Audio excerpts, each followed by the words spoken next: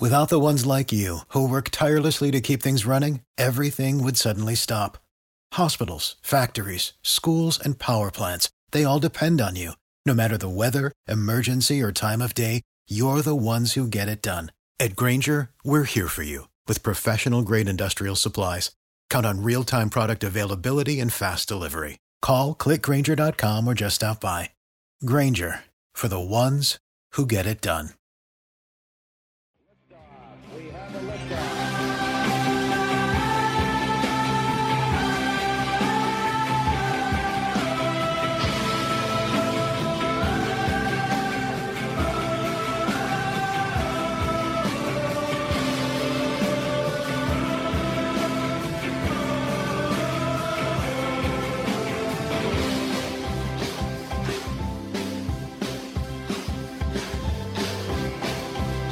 Greetings, America. It's Erick Erickson here. I hope you're doing well. The phone number is 877-973-7425. If you want to be on the phones, y'all, I got a story it's just, I'm actually really genuinely proud of my local newspaper for doing this, considering they kind of elevated this person. So let me explain.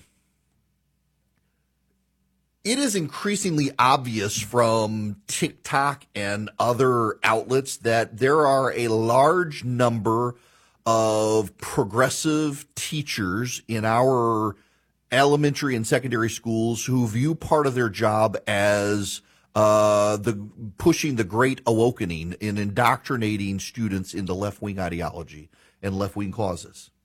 And there are a number of teachers who do the all shucks innocence routine who are not so innocent. We've seen this in Florida with the parental rights and education bill that the left called the Don't Say Gay law, overwhelmingly backed by parents, including Democratic parents in the state. 60% voter support, and all it said is, you're not going to teach about sexuality and gender in elementary school, and parents like that. But the left hated it, and you saw a number of teachers do things to get themselves fired, and the media has made them celebrities for their activism. They're not educating kids. They're being activists. A story broke out in the metro Atlanta suburb of Cobb County. A teacher is facing termination. She read a book to her class called My Shadow is Purple, and she says it's a book about inclusion. This is how the story was originally framed in the local newspaper, the Atlanta Journal-Constitution. A Cobb County teacher may be the first casualty of laws passed last year amid a conservative backlash against woke classrooms. Katie Rinderly, who taught gifted students at Due West Elementary School, was placed on administrative leave after she read her fifth graders a book of rhymes with a message that challenges gender norms. She made the book part of a lesson about diversity, inclusion, acceptance, understanding, and all the positive things that we want to have out of our public school students, says her lawyer. The lawyer says a student told a parent who complained to school administrators Rinderly was summoned by the principal and placed on paid leave before the school year ended. A termination tribunal is scheduled for August 3rd.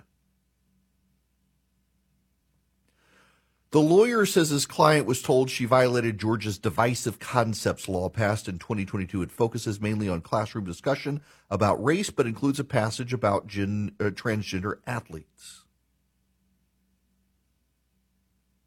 Now,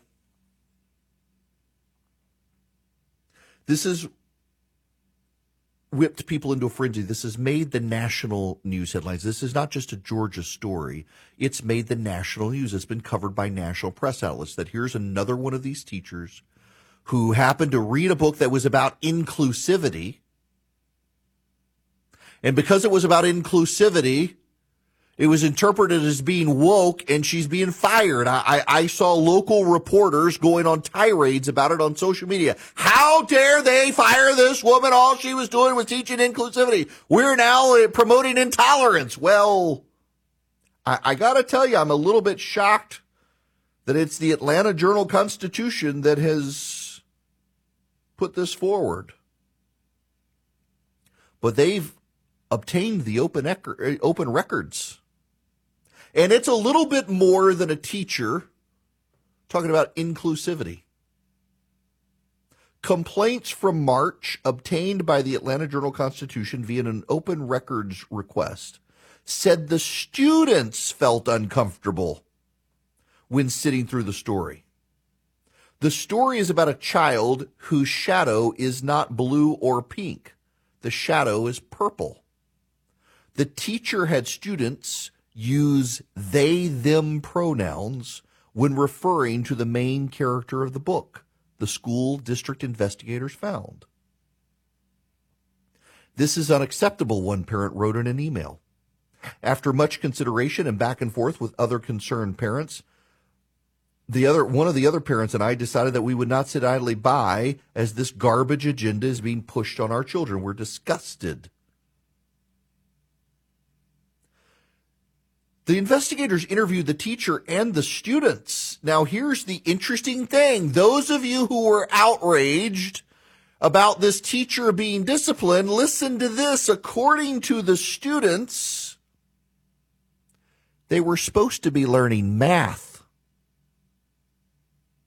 The teacher denies it, but the students say this was during math class that she decided to read the book on transgenderism. She also refuses to admit the book's about gender identity, claiming it's actually about inclusivity. The book is called My Shadow is Purple. It shows the cover of the book shows a boy. He's in a t-shirt and jeans, and his shadow is purple and wearing a frilly dress. It's described as a heartwarming and inspiring book about being true to yourself and moving beyond the gender binary. That's right. That's how it's described. Moving beyond the gender binary. What you should know is that though the book itself is described as teaching kids to move beyond the gender binary, the teacher refuses to admit it and says it's just about inclusivity. That's how the teacher views the book. Never mind how the book views itself. Never mind the cover of the book showing a boy in boys' clothes whose shadow is in girls' clothes and is purple. Never mind that the students said she made them use they, them pronouns and that she did this during math class. She denies everything. She flat out denies everything. The students apparently are lying. We never had a discussion about gender identity, she said. This was about embracing each other, students reflecting on valuing their differences, letting them be unique and having multiple interests. That's the basis of it. She says the book didn't violate the rules because it didn't discuss race or divisive concepts. That's right. She says this wasn't a divisive concept. Oh, but wait. There's more. There's more. In 2022, that would be last year, parents complained after the same teacher read students a book written by then Democratic gubernatorial candidate Stacey Abrams. She tagged Abrams on Instagram and posted that she was reading the book to her class. One parent said, I take issue with reading a book written by a candidate running for political office who's also very divisive. It doesn't appear that books are being selected from authors with differing political views. Again, the classroom's not a place for this. Rinderley's principal addressed the concerns with her at the time and cautioned her against using supplementary material or teaching lessons that could appear to be political or controversial, according to her file. In an interview with district investigators, the school's principal explained that the book itself was about a spelling bee and did not include any political content, but because the author could be seen as controversial. The author, Stacey Abrams, was literally running for governor of the state of Georgia as a Democrat. And she just felt compelled to, of all the books on planet Earth to read, she just happened to read Stacey Abrams' book while Stacey Abrams was on the ballot running for governor, and now reads a book that is about moving beyond the gender binary and insists it's not a book about that, despite the book's own description. Wow. Wow. Well, what I find notable are a couple of things here. One, this became a national media story. When it first came out, this was all over the news nationally, that this teacher was being fired for reading a book, or possibly going to be fired for reading a book about inclusion. They didn't want to, the book Genderqueer. The book Genderqueer is a book of explicitly drawn pictures of boys having sex. Explicitly drawn pictures of sex acts in the book. And progressives have been putting these in elementary school libraries around the country. And when conservatives have discovered them and parents have gotten concerned, forget their politics, parents are concerned that these books showing explicit sex acts are in elementary school libraries. The parents say, well, they're banning books. They're banning books. They're trying to get the books out of the library. They hate the books. It's not about the book. It's about pornography in an elementary school library. And none of the people who defend the book will tell you what's in the book. The same thing happening here.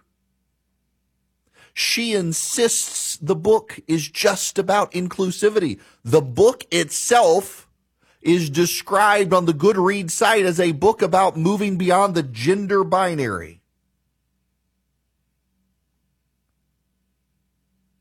Now, this is what she said. This is the original story from the Southern Poverty Law Center about this. The teacher purchased the book at the Scholastic Book Fair. Before she read it, the students voted on a variety of books she offered, and the students, overwhelmingly chose My Shadow is Purple, which was nominated for a 2023 Australian Book Industry Award. After the reading, the class discussed the book's message of acceptance of oneself and others and embracing diverse and complex identities and experiences. The students reflected upon how they, as academic achievers, are often perceived as different from their peers. They discussed the importance of recognizing and accepting people as individuals, and they expressed how supporting the main character must have felt when they found friends that accepted them and valued them for their differences and uniqueness. The teacher asked the students to self-reflect and write a shadow poem. Their reflections were personal, profound, neither divisive nor aimed at each other. My shadow is white, an underestimated thing, one student wrote. When mixed with colors, it can do amazing things, but left by itself, it's kind of bland. Another wrote, my shadow is purple, and now I do know that everyone's different, and not to be woe when my heart glows and tells me to see it's fine to be me. That was how it was originally spun. That's how the Southern Poverty Law Center spun it back in the middle of June, and most of the national media covered it that way. But now we actually have the investigators' report. It turns out students were forced to use they, them pronouns. And they were supposed to be it was supposed to be in math when she decided to do this. And a lot of the students were not comfortable with the book being read or being forced to use they, them pronouns. She refuses to acknowledge what the book is actually about. And it turns out last year, during the middle of the gubernatorial campaign, she was getting the kids to read a book about Stacey Abrams or by Stacey Abrams. Notice how the left was able to spin this whole story and make the teacher the victim here. But now we have the actual report of the investigators out. It's pretty contradictory. Pretty contradictory. Shows you just how much the left is able to get the sympathy of the media to tell a story like how many people really believe the law in Florida was called the Don't Say Gay law when it really wasn't. At least the local media dug in, and the local media realized what the truth was. And there will be a hearing next month. We don't know how it'll turn out. But I just got to say, you got a fifth grade teacher who's reading a book on the gender binary to kids, refuses to even acknowledge that's what it's about, claims it's just about inclusion, disagrees with the students who said it was during math time. She says, no, it wasn't. Made them use they, them pronouns, and this comes on the heels of them reading a book by Stacey Abrams last year. Progressive teachers are undermining people's trust in the public school system, and I appreciate that because it makes the argument for school choice so much more powerful. And in Georgia, you state legislators should be pushing school choice so parents can opt out of these school systems altogether instead of having their children be indoctrinated by teachers like this. You're listening to the Erick Erickson Show, the perfect blend of news, analysis, opinion, and cooking. Yeah, cooking.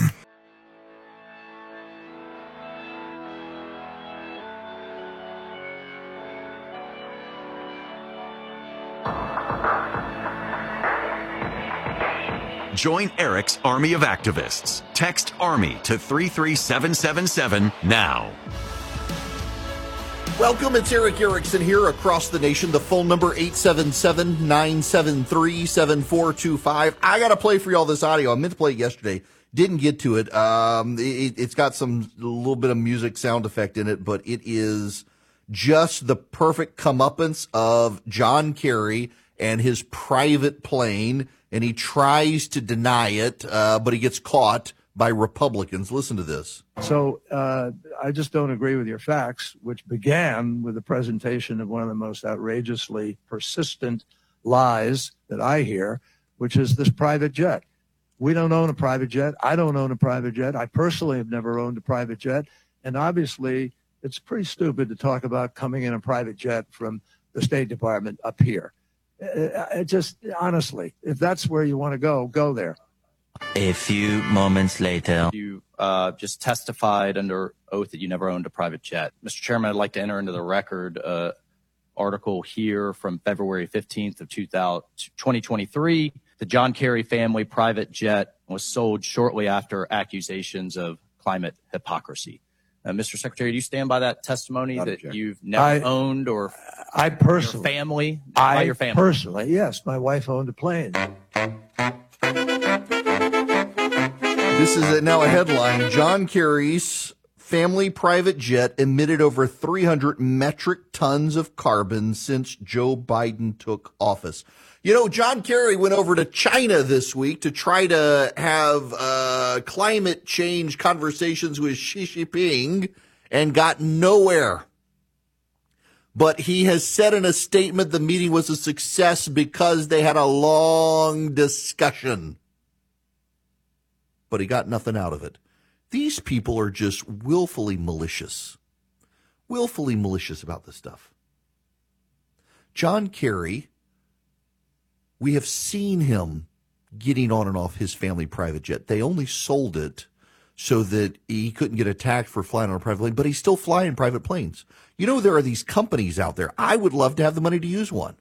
You can call them up and say, hey, put me on a private plane. They put you on a private plane. There's a company here in Georgia called Priority Jet. And one day I hope to be able to use them where you could call them. And if you need to charter a private plane, they put you on it or they manage one. There's a huge international company called NetJets. It's owned by Warren Buffett that a lot of rich people use, where you pay money and buy a percentage ownership in a plane and they fly you around the world. And John Kerry's using stuff like that. I just want to use Priority Jet. I don't need NetJets. Priority Jet's awesome. One day, if I get the money. But he does it all the time. It's his lifestyle. These rich, elite people who care about global warming really don't. They don't want to give up their private planes.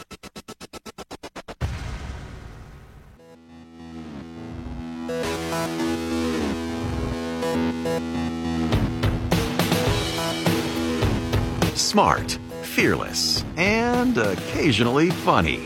You're listening to The Erick Erickson Show.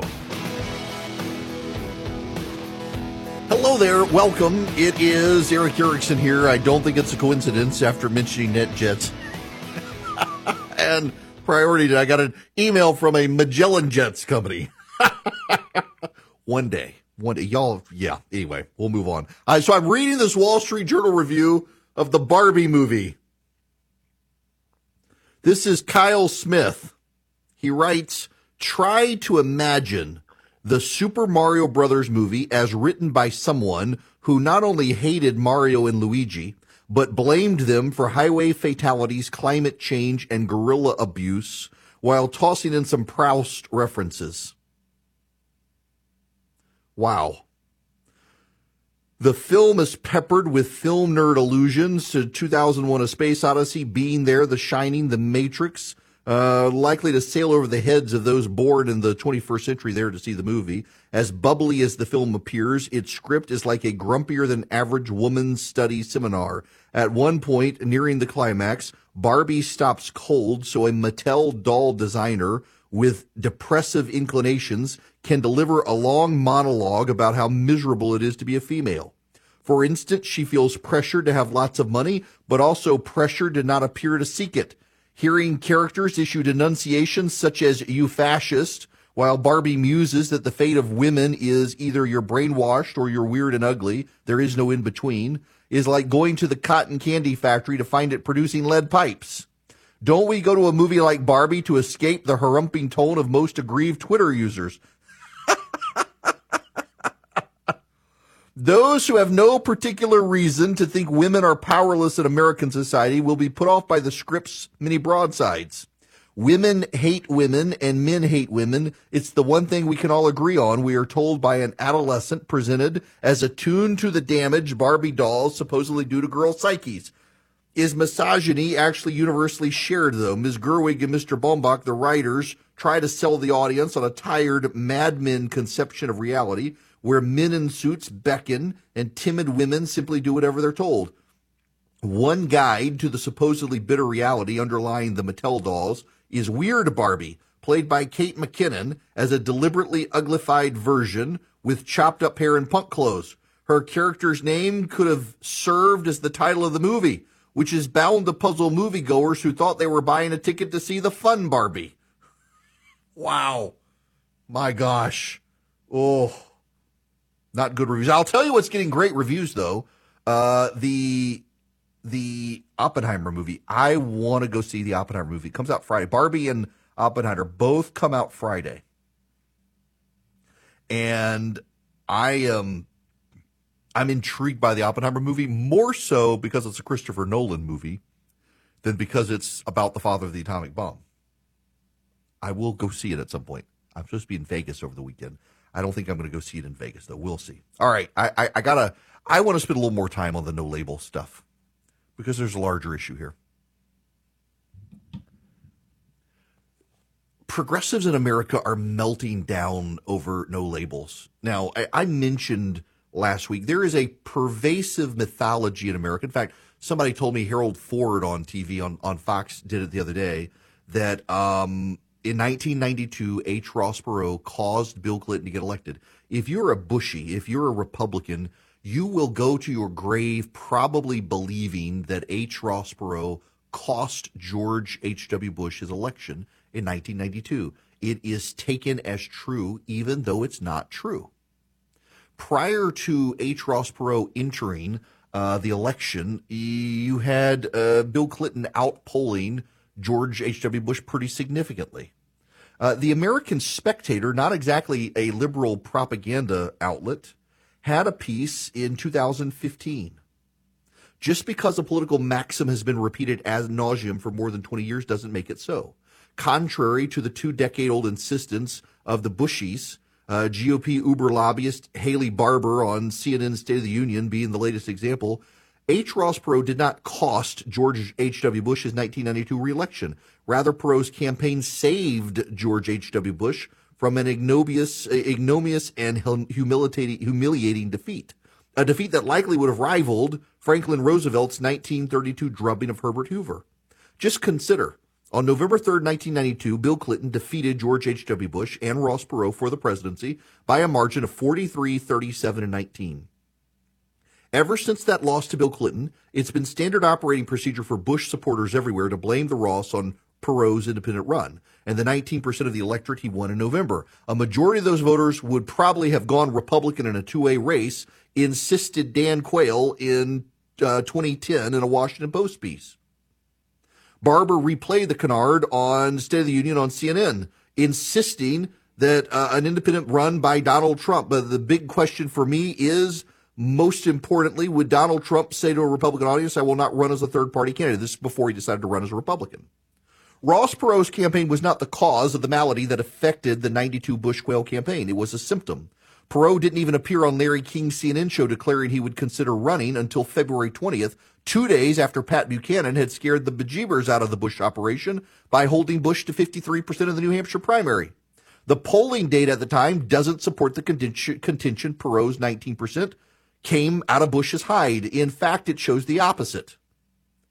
In the 1990s, political polling was considered fairly reliable, and the 1992 Battleground Survey, conducted and analyzed on a bipartisan basis, showed that on September 30th, the last day before Ross Perot re-entered the race after having stepped out of it for a time, Clinton led Bush 49-38, Ross Perot taking 6 points. A day later, the day Perot re-entered the race, Clinton's lead sank 9 points, 47-38. Perot nudged up 7 points. 30 days later, on November 1st, the last day the survey was collected, Clinton's lead had shrunk to 4 points, 40-36 over Bush. Perot polling at 19%, which is where he actually wound up.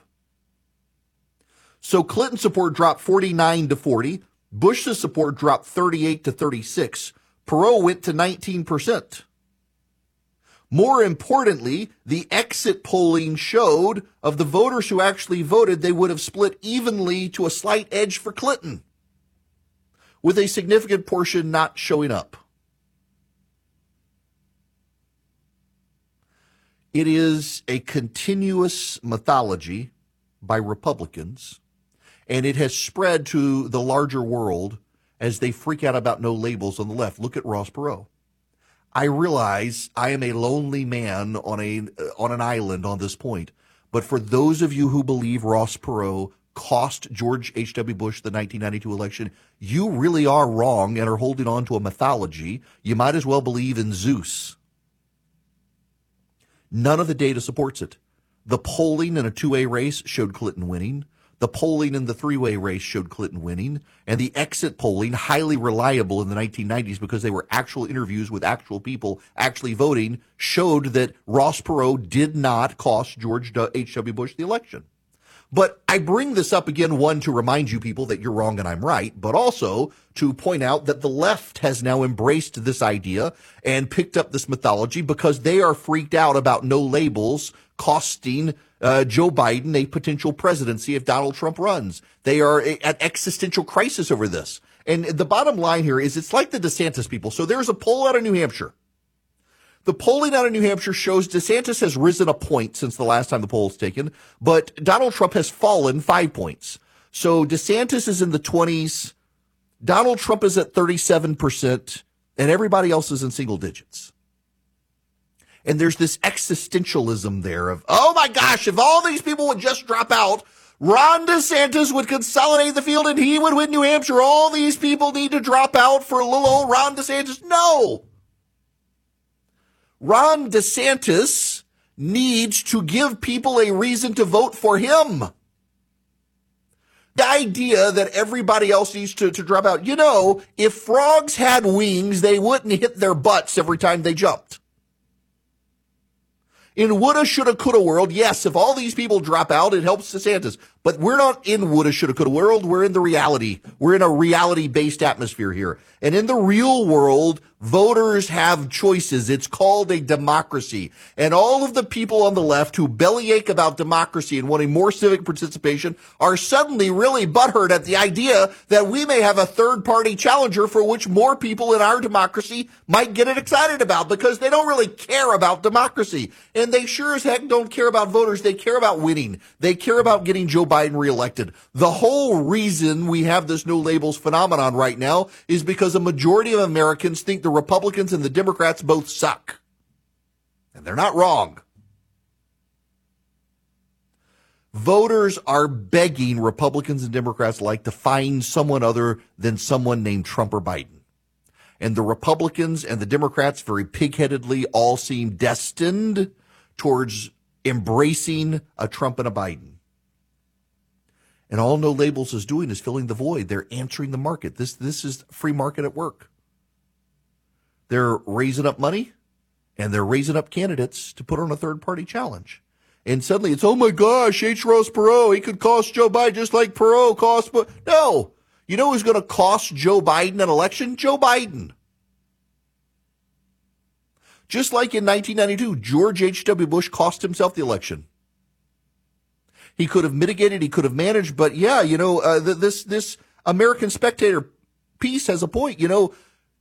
When Pat Buchanan ran and gave George Bush a run for his money, kept him to 53% in New Hampshire, that was a big signal. Voters are furious. Same thing here. You got Robert Kennedy getting 20% of the Democratic primary right now. That should be a really big signal to Joe Biden that he's got problems, and Joe Biden could shake things up. In the Republican primary, Ron DeSantis could have gotten in earlier, had a big fundraising show, and probably kept people out of the race. But he didn't, and he didn't, and he didn't, and he didn't, and he didn't, and he didn't, and other people started getting in, and other people started playing the race, and then he did get in, and he didn't have a meaningful impact on Donald Trump's polling, and other people said, well, maybe it's me, and I'll get in, and Doug Burgum got in. And the shameful, crazy, awful thing here is that Doug Burgum is paying people $20 gift cards if they give him $1, and that's probably going to get him on a debate stage. And poor old Mike Pence, former vice president, intellectual leader of the conservative movement, congressman from Indiana and governor of Indiana, he hadn't yet gotten to the threshold to get on the debate stage. But that's on Mike Pence.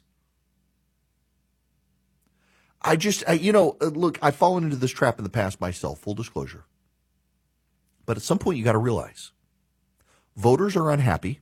They think Trump and Biden both suck.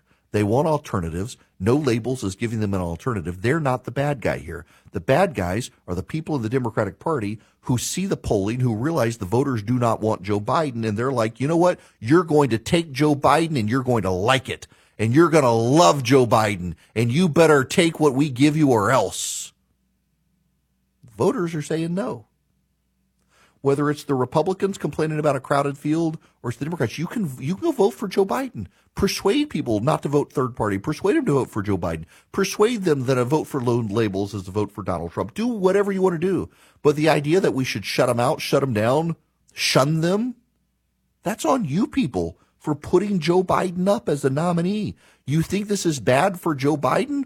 The American people think Joe Biden is bad for America. They want something else. They're clamoring for an alternative. No Labels is filling that void there. You should learn a lesson from it of what to do and not to do and how to do it, as opposed to just forcing Trump and Biden on people. People are starting to react viscerally to the parties. And for the Democrats to trot out the Ross Perot stuff, and for so many people to believe it, you're believing a mythology. You might as well believe that Apollo is riding the sun across the sky if you believe Ross Perot cost George H.W. Bush the election. There's literally no data on it. In fact, all of the data shows otherwise, but people want to believe it because people want to be aggrieved. How dare a third party challenge little old Joe Biden? You can follow Erick around on social media at EW Erickson on Twitter, Facebook, YouTube, and Instagram. And check him out at EWErickson.com.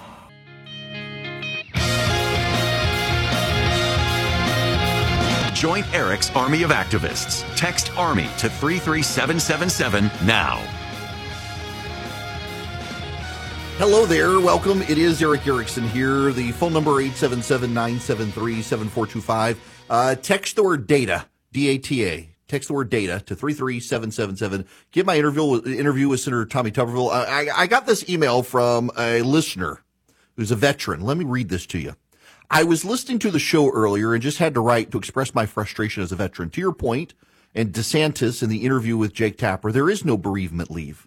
As of 2020, when I retired from the military, there was also no in vitro fertilization coverage, no cosmetic surgery, no vasectomy reversals, no dental implant replacements, even for an injured tooth root canal that occurred on active duty, etc. But for a male transitioning, they get all the hormones, all the breast augmentation, all the treatments they need. Thank you for bringing up these points. I hope you continue to do so and encourage the wide field of Republicans to stick with this issue. The fact we have to give up our rights as individuals is wearing on Americans, and I'm hoping we can weather the storm a little longer. That's just crazy. Meanwhile, Hugh Hewitt, who, look, I know and like Hugh, but this is just disappointing to me. He's got a column out now in the Washington Post. Enough, Senator Tuberville. It isn't pro-life to damage military lives. The story of every soldier, sailor, airman, and Marine is unique, just as the story of every civilian American is unique, but there's a crucial difference. When men and women enlist in the U.S. military, they voluntarily put themselves under the authority of everyone in their chain of command. They depend on that chain of command for their lives. He's blasting Tuberville for the hold and says Tuberville should immediately stop holding the military chain of command hostage. Nonsense! This is the right fight. Why aren't you calling on Joe Biden, Hugh? Call on Joe Biden to stop this abortion travel nonsense. Why go after the Republican who's standing for life instead of the Democrats who are trying to push an abortion agenda? I am told behind the scenes that some of the Senate Republican leaders are beginning to bristle about Tuberville's hold. They think it's going to hurt them. Well, they should be standing up with him and defending it instead of cowering in the shadows. Tuberville's doing it right. The military does not need to be a place for progressive social experimentation. Listen, this administration claims a lot of crazy things. The Biden administration vehemently believes and argues that our military personnel need DEI training to be the best of the best. To equip them for the fights of the 21st century, our military needs diversity training. They need drag queen story hour, and they need to be able to travel for abortions. That's what the Biden administration argues. And very curiously, they're not sending drag queens and abortionists and Ibram Kendi and Nicole Hannah-Jones to Ukraine to help them become the best fighting force to fight the Russians, which probably gives away the game. They want to use our military for social experimentation. They don't care about fighting bad guys. They care about fighting for progressive values. If DEI expertise is necessary for a 21st century fighting force, they should be funding them in Ukraine, and they're not. If drag queen story hour is necessary, they should be airdropping drag queens into Ukraine, and they're not doing that either, because they know it's all a lot of hooey. They're just trying to push progressive values on our military. Good for Senator Tuberville for sticking up for what's right. And shame on the Republicans in Congress for not having his back on this and leaving it to editorialists, the Washington Post, to attack Tuberville for just doing the right thing. They should all have his back.